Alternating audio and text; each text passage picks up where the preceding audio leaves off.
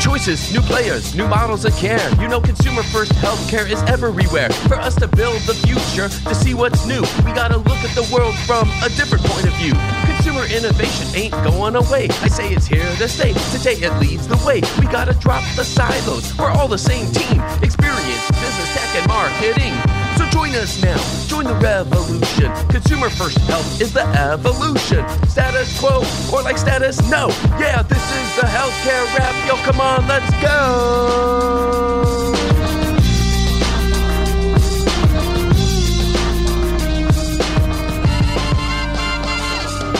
Welcome back to the leading podcast about consumer innovation. I'm Jared Johnson, founder of Shift Forward Health, and here's what's going to go down today. We have the flavor of the week about the empowerment zone. Can this concept help to evolve the conversation around whether people are patients or consumers? And can this mindset help us keep our focus where it should be, on improving health and wellness? I'll talk about that. Then we welcome Joel Phillipson from Columbus Regional Health to spotlight consumer-centered innovation from the health system point of view. Joel helps us connect the dots between aspects of the consumer experience that can be sometimes overshadowed, but can also have a high impact on meeting the expectations of those who are receiving care. It's time to dive right in. Are you ready? Let's go.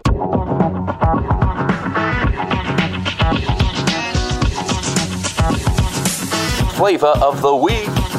Let's give a shout out to a member of the Consumer First community for empowering us to think in a new way. I'm talking about Lonnie Hirsch and his recent LinkedIn post about the empowerment zone, a way to synthesize the conversation about whether people engaging in their health are patients or consumers. I appreciate Lonnie's take on this topic, and especially his conclusion that there is a way to process what people are saying on both sides of the question, which ultimately is about where to focus and improve. To recap, Lonnie reminded us of the reasoning on both sides. Those who support the use of the word consumer feel that empowering people with information to make their own best healthcare decisions is essential because we're ultimately our own best health advocates, or we should be at least. They believe a consumer focus with more information and choice is healthy for patients as well as providers and society overall. Those who oppose using this term in any context often associate consumerism with commercialization and claim that talking about choices erodes confidence in healthcare professionals and focuses too much on money. I like that he acknowledged a few realities that it's not a binary choice. As human beings, we're complicated. We're not in the same emotional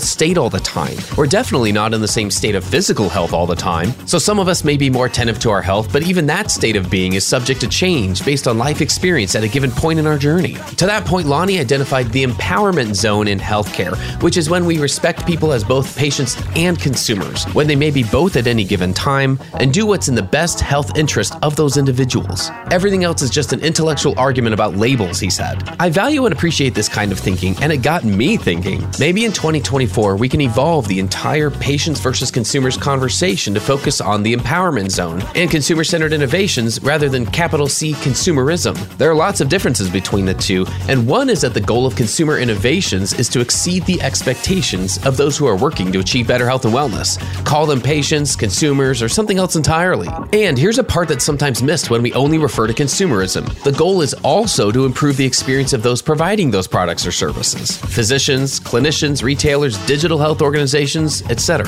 So thanks to Lonnie for empowering us with a conversation that I hope continues to get us to think differently, all for the benefit of, people. Let's keep talking about the empowerment zone and be brave and respectful in the ways that we communicate about consumer-centered innovations. That's another way that we'll build the healthcare of tomorrow, and that's the flavor of the week.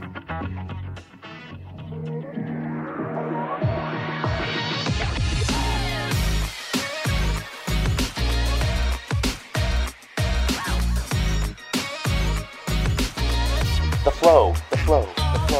All right, everyone, let's get into the flow. Please give it up for my guest this week. I'm here with Joel Phillipson. He's the Director of Marketing and Well Connect at Columbus Regional Health. Joel, welcome to the Healthcare Wrap. Thanks so much, Jared. Glad to be here. We're going to talk about the health system point of view on consumer innovation, how you even refer to that, what does that mean? Before all that, though, let's help our listeners get to know you a little bit better. What would you like them to know about you and your background, and help us get to know Joel a little better? Yeah, so I'm a pretty open book, but my name is Joel Phillipson. I live in Columbus, Indiana. I've got 3 kids, married, and I've been in Columbus for about 17 years. I've been working at the health system for about 13 of those years. Prior to my time in healthcare, I was a photojournalist, so I worked at newspapers across the Midwest. And that was really my first love. So I worked in newspapers for a long time, and I'll cherish those years for the rest of my career, because there's a lot of value that you get with those interactions of meeting people on a daily basis in a variety of situations, good, bad, or indifferent. And I've taken a lot of those skills to healthcare.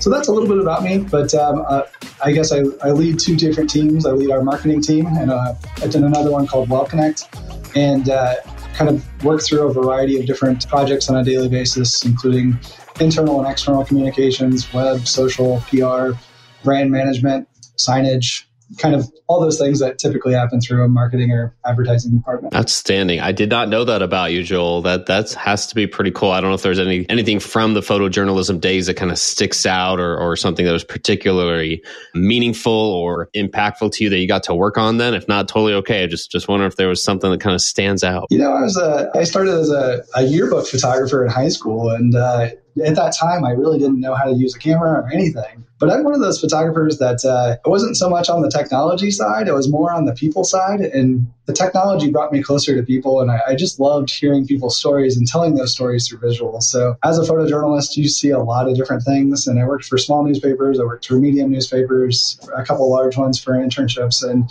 I've covered presidential campaigns, NFL games, NASCAR races, a variety of different things. But I think largely I look back at that time and just the variety of people that I got a chance to meet and seeing people in different stages of their life. I learned a lot of lessons from that. And largely it's like I can pretty much talk to anybody at any given day. So I love that. I imagine that comes into play every day in the work you're doing now. What about any career advice that comes to mind? We've been asking guests a lot, what's one of the best pieces of career advice that they've ever received? Anything come to mind there? I think career advice comes from a lot of different things. I mean, I've had the benefit of having mentors throughout my different careers, but going back to the photographer part, early on, I had a mentor say, the best zoom lens is your feet. And I think that concept really rings true in many aspects of your life. Being up close and understanding the dynamics at play in a situation can really help you understand the context. And I love that kind of analogy of don't look from things, a 20,000 foot view. Really get up there and see what's going on that dance floor, if you will, or on that project or wherever you are. And sometimes it's really good just to kind of understand the work at play and how you can interact with that. So that's one piece. And then I had another mentor kind of give me some career advice that said, at the end of the day, she asked me, did you do something to move the healthcare system forward that day? And if so, that's a good day. And I kind of reflect on that still today, 13 years after I started, in that, we're kind of hit with a variety of different projects and tedious tasks sometimes throughout the day that don't feel super value added. But at the end of the day, if you can look back and say, hey, I moved the health system forward a little bit, that's a good thing. So kind of keep those simplicity or those simple things in mind when I think about that kind of thing. Yeah, I love that thought. I've also been asking guests how they explain what they do for a living when they're asked by somebody who doesn't work in healthcare. I think it's a lot easier, of course, to understand when we're speaking with somebody in the industry. But, you're at a cocktail party is one example. Something comes up, you're getting to know somebody. How do you explain what you do to them? Yeah, I think that should be a challenging question sometimes because depending on the day, it could be very different. But, healthcare systems are notoriously known for being complex and a really dynamic environment. But at least for me, it's I think the work that I try to do is make things appear simpler or appear to function simpler in a complex and dynamic environment. So, whether that's through messaging, whether that's through a process flow, or whether that's working with operational leaders to make sure that we're coordinating on different things, I think giving that perception that things are maybe a little more simple than they actually appear to be on the back end is what I kind of think is a large part of my role. Interesting. Okay, well, let's dive into that. Can you give us a deeper dive on your responsibilities? What is your role? How does it fit within the organization? You mentioned the two teams. Mm-hmm. What are some of those other responsibilities? I'm the director of the two teams, the marketing and the WellConnect team. I did not start in the healthcare system as a director, though. I started as a digital marketing specialist, so really working on web and video projects, that sort of thing, kind of relating to my photojournalism days. But through time, I've been on the director for about 6 years now. And with that, I get a chance to work with a really talented marketing team that has a variety of different projects coming through. We're responsible for our overall website, our career site, our intranet sites, the web development related to that, the messaging that goes out internally and externally, and then overall brand management. So everything we do from a health system standpoint, whether it's logo, signage, a variety of different things that are externally facing, such as events or outreach initiatives, really come through that team. So I would say there's a lot packed into that, but if you kind of boil it down, it's really how we're projecting to the community as a whole, and what are we trying to drive from a mission, vision, and value standpoint through those mediums. So, and then from a WellConnect standpoint, WellConnect is the name of one of our teams that I've been fortunate to be able to work with, and really have part of that formation of that team nearly 10 years ago. But WellConnect is something we've grown into more of a consumer-based department that's really responsible for scheduling primary care appointments for new patients and insurance navigation as two of the key core tenets of that team's work.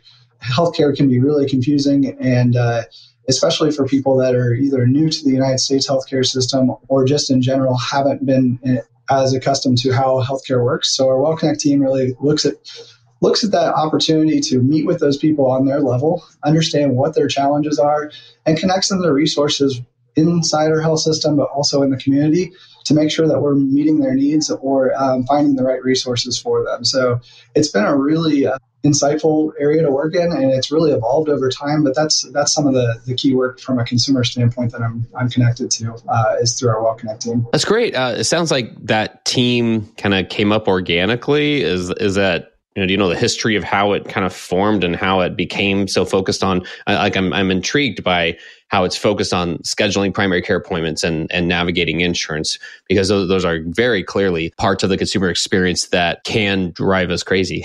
Like they can be really challenging to navigate from the consumer standpoint. Was there a history of how that came about to be aware that was something to prioritize? I'll start from the beginning, and I'll kind of show the evolution of that. But when we first started with WellConnect, it was really, we had an opportunity with a building in our downtown. Columbus, Indiana is about a 50,000 population town in southern Indiana, kind of in the middle of a triangle of Cincinnati, Louisville, and Indianapolis. So we're the biggest health system between those three metropolitan areas, but we serve a largely rural population. That being said, we have a Fortune 500 company, Cummins Incorporating, that is based in downtown Columbus. Their headquarters is here. So we have a lot of people from all over the world that were moving to Columbus to work at Cummins. And our downtown is really exploding with growth. And we really didn't have a presence from a health system downtown. So we had this building opportunity, and we were like, hey, what can we put here? And that was almost as simple as the question could be, is like, how can we put something here that might be meaningful to a downtown population that may not be familiar with healthcare? And so we, through a series of design thinking, through a variety of different stakeholder interviews and research, we landed on an approach that kind of fit a model that had a role called what we call a connection specialist. And that connection specialist was really there as a resource for anybody that had questions about healthcare or anything in the community that we might be able to help guide them. And we learned a lot the first few years. And through that learning, we kind of landed on some opportunities for that role to kind of assist further. And kind of fast forwarding, we landed on new patient primary care appointments. We had kind of a decentralized model. We had a variety of primary care offices that handled new patient appointment scheduling differently. And this team took a centralized approach to kind of standardizing that. And then a couple of years later, we really were like, well, if someone's not familiar with the United States healthcare system, insurance is really an important aspect of getting them acclimated to. I mean, they can't really access services appropriately without insurance in the United States. So having this team go through insurance navigation training, they're all SHIP counselors and marketplace certified as well through Indiana Navigators. They can also take an unbiased approach to kind of matching them with an insurance product that's right for them. So whether that's a Medicare plan or a Medicare Advantage plan or a marketplace plan through the Affordable Care Act, we can really kind of match their needs with what that person's looking for in a totally unbiased way. So kind of having that 1-2 punch of getting people insurance and then getting them into primary care, which is really the entry point for the health system, so that we can best understand what their needs are from a health standpoint. That helps me understand a lot about how that would have been identified as an important aspect of the work you're doing here. So what are some of the projects and initiatives that you're working on currently? Like what does it look like in terms of the keeping these programs going and growing? Yeah. Within the WellConnect team, we have a lot of opportunities we're looking at. And first and foremost, we're actually looking at moving into a brand new facility in January. We're actually converting our former community mall, shopping mall, into a large multi-specialty clinic area, and then partnering with our Parks and Rec department that has a large field house on it. So it'll be a health, wellness, and recreation facility that's in the middle of town, and our WellConnect team will be front and center there to kind of assist with a variety of needs there. But so that is a hot button for that team. We'll be moving into that space and really looking forward to more community connections there.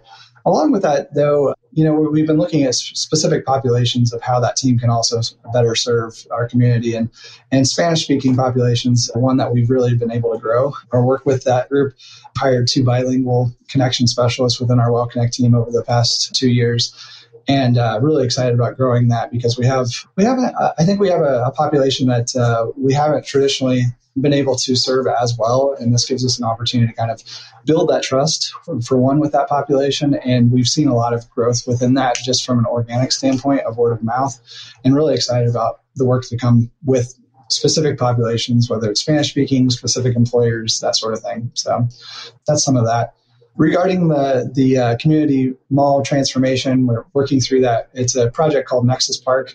A project that I've really been working with is that collaboration between our Parks and Rec department and our health system to make sure it's a cohesive brand. And then also from a wayfinding standpoint, we've been doing some significant efforts working with a variety of groups to make sure that, the patient flow and really the community flow throughout the facility is a great experience. So we've had a lot of collaboration there, and those are some of the projects that are exciting me right now. But that's really a transformational project for our organization at this time. That's fantastic. I think that leads us into this concept of consumer innovation itself, right?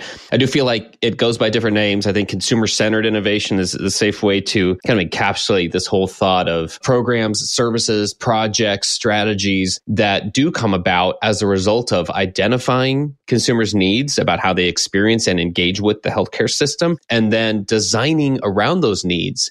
So that whole concept is kind of what I throw into this terms of consumer-centered innovation. But I know it looks different to everybody. What does consumer-centered innovation look like to you? Consumer-centered innovation is kind of an interesting term in itself because it's a subset of innovation. And in healthcare, we like to talk about innovation, but often that innovation and focus is more around the back-end business processes, such as making them more efficient, less cost, quicker turnarounds, etc. Those can have a lot of benefits to consumers. But when I think of your original term of consumer-centered innovation, that type of innovation really looks at what the needs are that I'm trying to solve for the consumer. And it's a totally different perspective, in my opinion. And you really kind of have to take yourself out of the health system employee mindset and really look at the experience or product or environment from a totally different viewpoint. It's not always easy, and it requires kind of a variability in the approach. But I mean, some of the tools that we've used here, and something that I really enjoy leveraging, are human-centered design tools. And,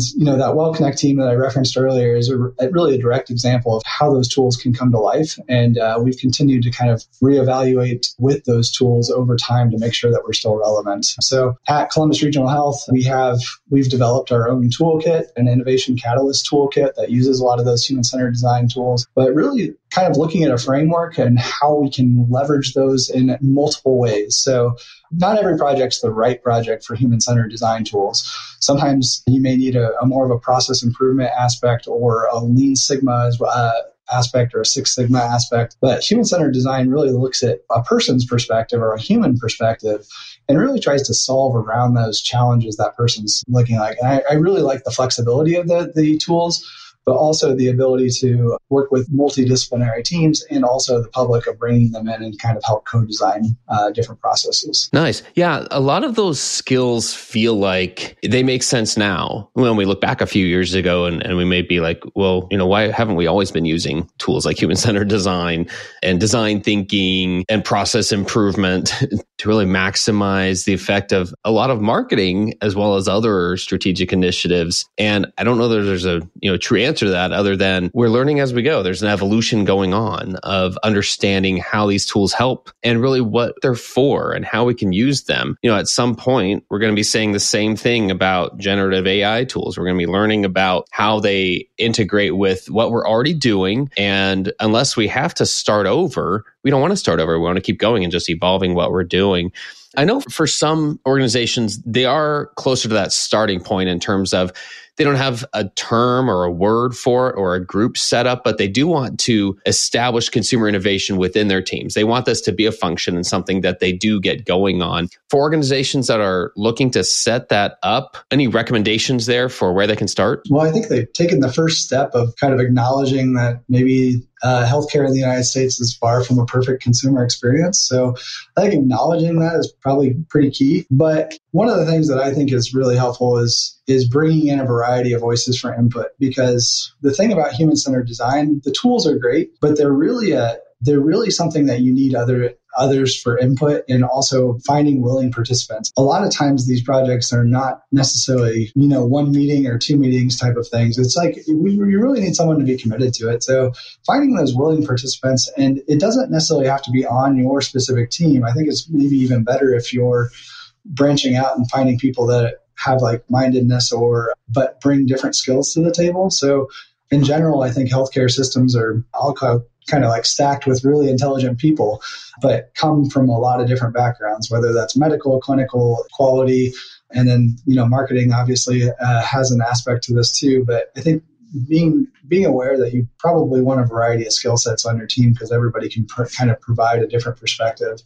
That's kind of my suggestion of how I might start a consumer function or team, if you will. Yeah, no, I like that because I think you're not asking somebody to throw away everything they've done. And I do think that's an important aspect here, to recognize this is an evolution and it's a function that, just like with any type of work we do, any new tool comes around and we learn how to use it. We don't just stop doing everything the way we've done it. We learn how to expand, to optimize, to improve, and we go from there. Because I do feel like this whole concept of designing consumer experiences in whatever ways we can. This is what I've learned, if nothing else, from especially the last couple of years of this podcast, is that it looks and feels very different depending on the organization, depending on their capabilities and the people and leaders that they have in place to be able to find a starting point. So I think that's well taken in terms of where that makes sense. At the same time, this doesn't tend to be in the DNA. We refer to this a lot on the show. It doesn't tend to be something that we're naturally good at in this industry. And the reasons, don't really matter. It's the fact that when we are recognizing that there's a starting point, we want to get this going, we want to set up this function, or we want to do more, that we need to add some skills or core competencies to our teams. So how do you think we can build up those consumer muscles? We have to put in some reps, if you will. We have to start getting used to working out these muscles and exercising these skills. So first and foremost, what skills do we need? And then how do we build those muscles? Yeah, I kind of referenced it earlier, but I think picking the right projects versus just any project is probably one of those key aspects. So listening and monitoring and the ability to identify meaningful insights is pretty paramount to this.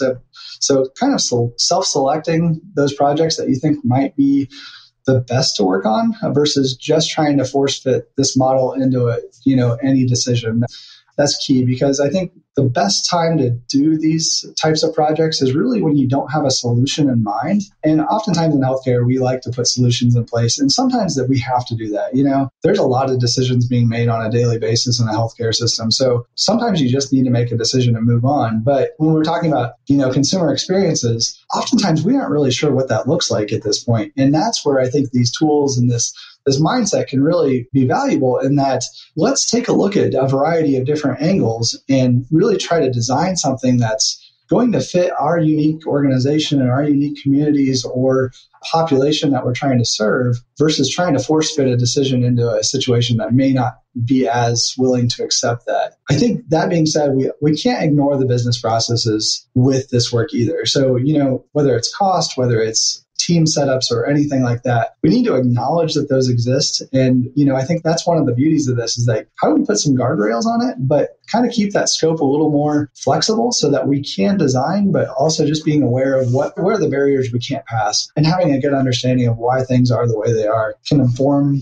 those barriers and that opportunity to shift or redesign, that sort of thing. So nice. I've been taking some notes there. I think that's a really important point about not ignoring the business processes in place and learning how to work with them instead of trying to overwrite things. And I think we can all probably speak to times where that hasn't worked out. So one angle of this I'm intrigued about, especially with your role and responsibilities here, is what marketing's role is. So do you think marketing can play a leading role here? We're talking about consumer innovation. We're talking about some things that I always thought, I guess, when I've been in client side roles, that we were talking about the same things and we were just using different language, right? When we were talking about even things about like user experience on a website or on an online platform for scheduling or for whatever it is, that we're still referring to the same things. We're trying to remove friction from an experience, or we're just trying to make things easier. And now we have, a term for like consumer innovation. So what's marketing's role here? And do you think they can help guide this effort? Well, I definitely think marketing can play a role and a leading role in consumer innovation. So I may be a bit biased, but I think we're well positioned to be a leader in this work. I mean, marketers have long been interacting with consumers in a variety of ways, telling stories of our clinical areas. I think this work really positions marketing as not just a support department. Like some organizations kind of put us over to the side. We're not clinical, we're not a billable department, that sort of thing. But this work really kind of incorporates like fundamental experiences of the organization and in a way different way than a support department really has traditionally functioned, but really partnering with those operational areas to drive experience and advocating for best practices regarding those experiences. At Columbus Regional Health, we're actually in the initial stages. We've been working on it for about 6 months or so of redesigning our patient experience approach. And with that approach, we're looking at kind of a consumerism and patient experience kind of team that we have some co-leads. One of the co-leads is an operational director, and the other co-lead is we're looking at myself to lead the consumerism part. But it's a team approach that we have several people that are either positioned within those operational functions or the quality function, and kind of looking at it like a consultant approach that we can kind of take a look and see where areas of opportunity across the health system are, and how do we lend our expertise in different areas that we can kind of drive experiences in a different way that not only impact patient experience from a behavior standpoint, but also that consumer experience from a throughput and kind of ease and convenience aspect. So we're really excited about that. We're really just kind of getting that up and running at this point, but looking at that as a core piece of work in 2024. I love the thought of that. I love that you're building on what you're already doing. This could it sounds like, be perceived as, a next level, a next step. And this is a journey that you're continuing to go on. So as organizations are building up these capabilities, they're recognizing that this is a journey. At times we do want to step back and say, okay, there is a place we want to get to. There's a destination. So where do you hope all this work gets us as we try to make healthcare easier for consumers? How do you think that helps us as an industry and as a society? From my perspective, I'm really hoping to make healthcare a little more accessible, more affordable, potentially more relatable, and really just incorporate it into everyday lives a little easier. So healthcare is oftentimes accessed about 2% of people's lives. That leaves about 98% of people's lives that they aren't really interacting with healthcare. And I think through technology or community partnerships, facility design, how are we able to reach populations we may not adequately be serving for a variety of reasons currently, and kind of really transforming that to make it not so much a healthcare one size fits all, but customizing our offerings for individuals without, driving up costs exponentially. So I think we have to be mindful of a variety of those barriers that we talked about, but really kind of making things a little more unique to individuals, but also relatable to them so that it fits within their everyday lives. That could be involving specific populations, specific groups, specific personas, that sort of thing.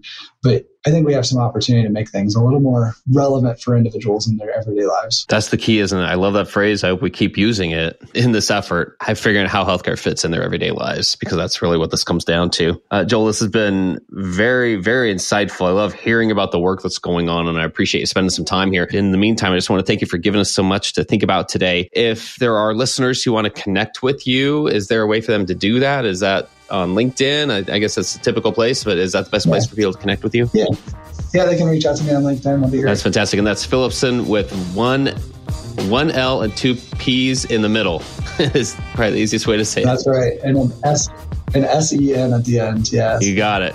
Well, that's a wrap for this episode. I'm so excited that we've been able to have this conversation. I've had the pleasure of speaking with Joel Phillipson from Columbus Regional Health. Thanks so much for joining us today. Yeah, thanks, Jared. Appreciate it. Thanks for tuning in. If you like what you heard, please spread the word. Tell your colleagues to tune in for all the awesomeness, then leave a review on Apple, Spotify, or wherever you listen. This show is produced by Shift Forward Health, the channel for changemakers. Subscribe to Shift Forward Health on your favorite podcast app, and you'll be subscribed to our entire library of shows. See our full lineup at shiftforwardhealth.com. One subscription, all the podcasts you need, and it's all for free. And remember, we might have a lot of work to do in healthcare, but we'll get there faster together. Thanks again.